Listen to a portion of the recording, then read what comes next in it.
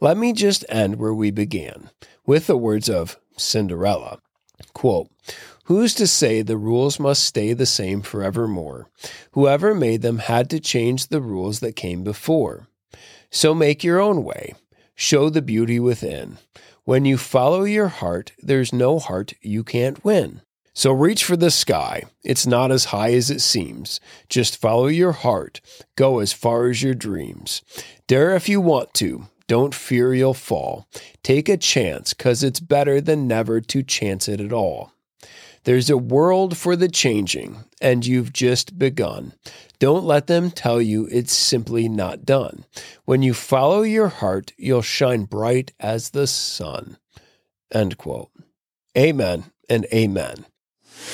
The Godly Troublemaker Podcast. Introduction. It's been said at sundry times in diverse manners that the phrase, "follow your heart," is the false gospel of man, and that nothing could be more damnable than that. Many have dubbed this the gospel of Disney, which isn't unmerited, given that it's pretty much the theme of every movie that they have ever produced. And in fact, it was the title of the theme song of the 2002 release, Cinderella 2. Allow me to serenade you with its prose now. Quote, "Who's to say the rules must stay the same forevermore? Whoever made them had to change the rules that came before. So make your own way. Show the beauty within. When you follow your heart, there's no heart you can't win. So reach for the sky. It's not as high as it seems. Just follow your heart. Go as far as your dreams. Dare if you want to. Don't fear you'll fall. Take a chance, 'cause it's better than never to chance it at all. There's a world for the changing, and you've just begun. Don't let them tell you it's simply not done. When you follow your heart, you'll shine bright as the sun." End quote. Because we're told to follow our heart early and often in life, through every form of media, and because it seems so culturally ingrained, most of the orthodox, certainly the Reformed among us, have railed against following your heart in word and in print. In fact, it's not uncommon to hear, "Don't follow your heart," or, as yours truly has said in the past, that following your heart is the stupidest thing you could ever do. However, is this true? Even asking the question seems tantamount to heresy. So let me just ask it again, so as to whet the chops of the heresy hunters among us. Is following your heart wrong? Or perhaps a better way of asking the question would be, is following your heart always wrong? Is it wrong as a matter of principle without context or equivocation? Is it always wrong all the way down and all the way through? I fully realize I may be swimming upstream on this one, or maybe running against the wind, but I most assuredly assure you that I am not pissing against the wind, the former being difficult while the latter is, well, just plain old stupid. The Reformed listener is probably even smiling to themselves, thinking, how are you not pissing into the wind on this one? The great reformer himself, John Calvin, said, quote, "Man's nature, or heart, so to speak, is a perpetual factory of idols," end quote. And Blaise Pascal, that great Frenchie himself, said, quote, "What chimera is man? What a novelty, a monster, a chaos, a contradiction, a prodigy. Judge of all things, an imbecile worm, depository of truth and sewer of error and doubt, the glory and refuge of the universe." End quote. Surely if man is a walking contradiction, then following your heart would be stupid. Add to that the fact that following your heart seems to be the calling card of just about everybody who identifies as LGBTQIA2+. Surely that's not good. And above and beyond all of that, we have the scriptures that clearly tell us in no uncertain terms that the heart of natural man is foolish and dead. Quote, "The fool says in his heart, there is no God. They are corrupt. They do abominable deeds. There is none who does good. The Lord looks down from heaven on the children of man to see if there are any who understand, who seek after God. They have all turned aside. Together they have become corrupt. There is none who does good, no, not even one." Psalm 14, 1-3. Jeremiah wastes no time and mixes no words when he says, quote, "The heart is deceitful above all things and desperately sick. Who can understand it?" 17:9. And Paul describes it this way in Ephesians 2:1-3. Quote, "And you were dead in your trespasses and sins in which you once walked, following the course of this world, following the prince of the power of the air, the spirit that is now at work in the sons of disobedience, among whom we all once lived in the passions of our flesh, carrying out the desires of the body and the mind, and were by nature children of wrath like the rest of mankind. So the heart is deceitful above all things and is dead in sin, and we are, by nature, children of wrath, following the devil. Surely it would not be advisable then to follow your heart, right?" Follow your heart. First, let me just affirm everything said above. Amen, and praise the Lord.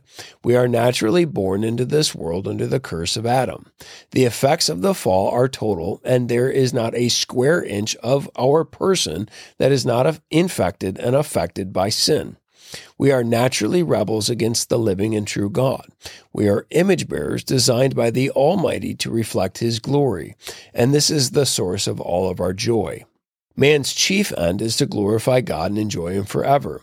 We were made to fellowship with the triune God. When Adam, our covenant head and representative, sinned, choosing his will above God's, he and we were cast out of God's presence and everything that goes along with that. In the garden, Adam could sin and not sin. Post-fall, he could not sin. And we, in Adam, have the same nature as our first father. The very nature of sin is to put ourselves in the seat of God, thinking ourselves to be the center of the universe and the standard of everything holy, righteous, and true. In Adam, the most foundational form of idolatrous worship begins with the unholy trinity of me, myself, and I, naturally rocking out some Toby Keith because we all want to talk about me. I want to talk about I want to talk about number one, me. All this to say that without faith, it is impossible to please God. The 1689, chapter 6, section 4 says this, quote, "All actual transgressions arise from this first corruption. By it, we are thoroughly biased against and disabled and antagonistic toward all that is good, and we are completely inclined towards all that is evil." End quote. So yes, all of this is true. The heart is deceitful above all things and desperately sick. Who can understand it? But thanks be to God through Jesus Christ our Lord, that He has redeemed us from the curse of the law by becoming a curse for us. The work of Christ is total. It runs all the way down and all the way through. He didn't just pay the penalty and die for our sin. He didn't just clothe us in His righteousness. He didn't just bring us into fellowship with the Father. All of those things are true and much more also. But for the purposes of our discussion right now, we have to celebrate the fact that the Father, through Christ, has given us a new heart. In Christ, we are a new creation, and He is our new covenant head. In response to acknowledging the nature and corruption of man in Ephesians 2, Paul continues, quote, "But God, being rich in mercy, because of the great love with which He loved us, even when we were dead in our trespasses, made us alive together with Christ.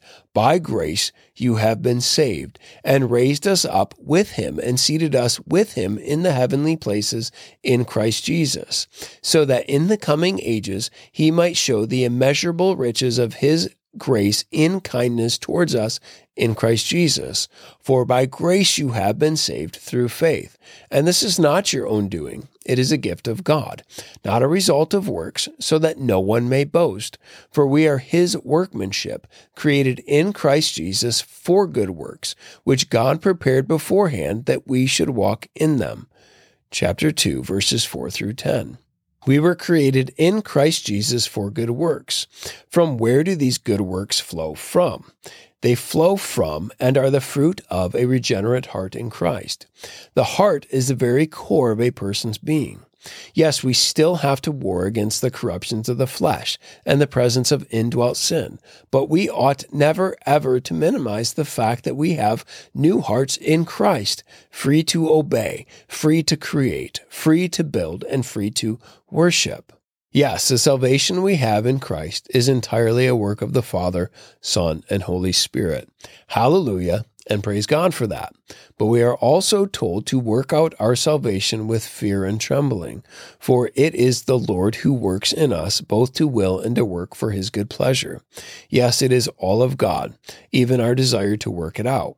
However, the closer our heart is conformed to his heart, the greater the desire of our heart should be to work it out.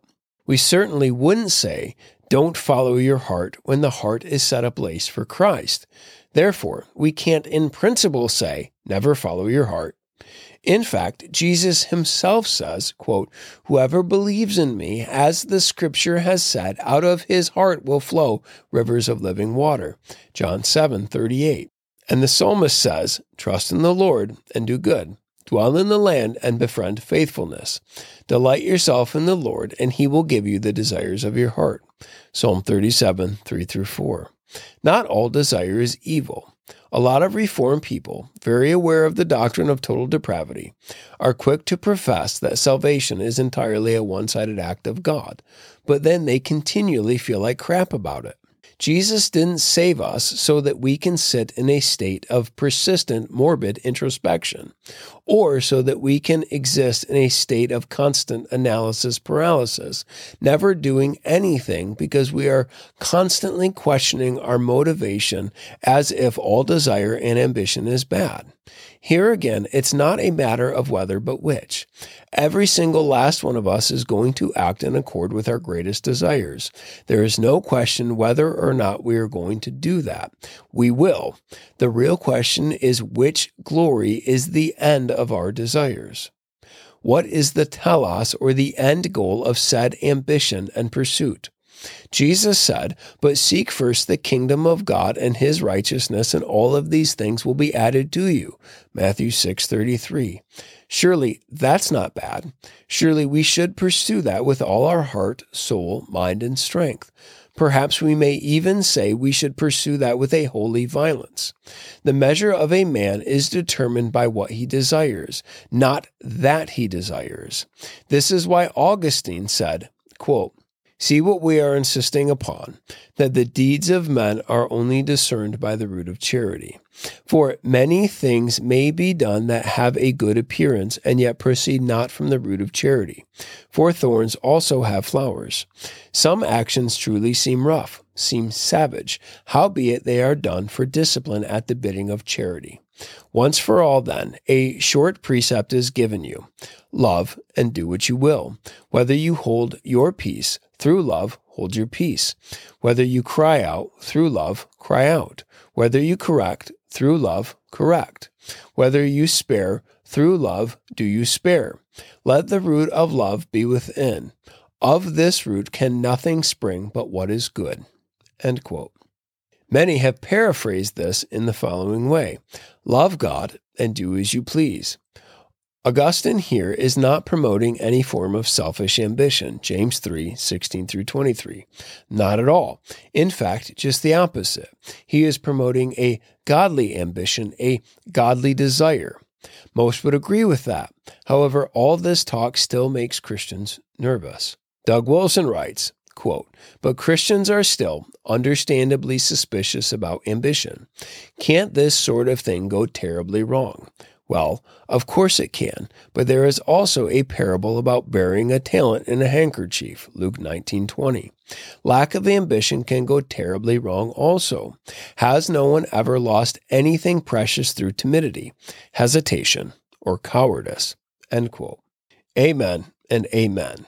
And I would hope anyone paying attention to what's happening in the church today would say that the latter, timidity, hesitation, and cowardice, are much bigger threats and challenges to overcome than too much ungodly ambition. Again, to quote Wilson, The way up is the way down. This is what is meant by true ambition's path. How clearly do we see the fact that Jesus humbled himself? Being ambitious to get low is a great purifier.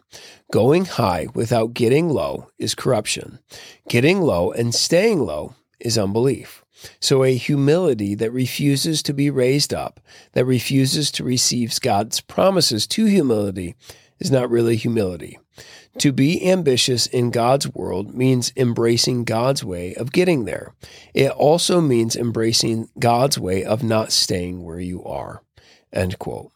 The fact of the matter is, we are all distinct individuals, created by God with different attitudes, aptitudes, gifts and abilities and experiences and so on.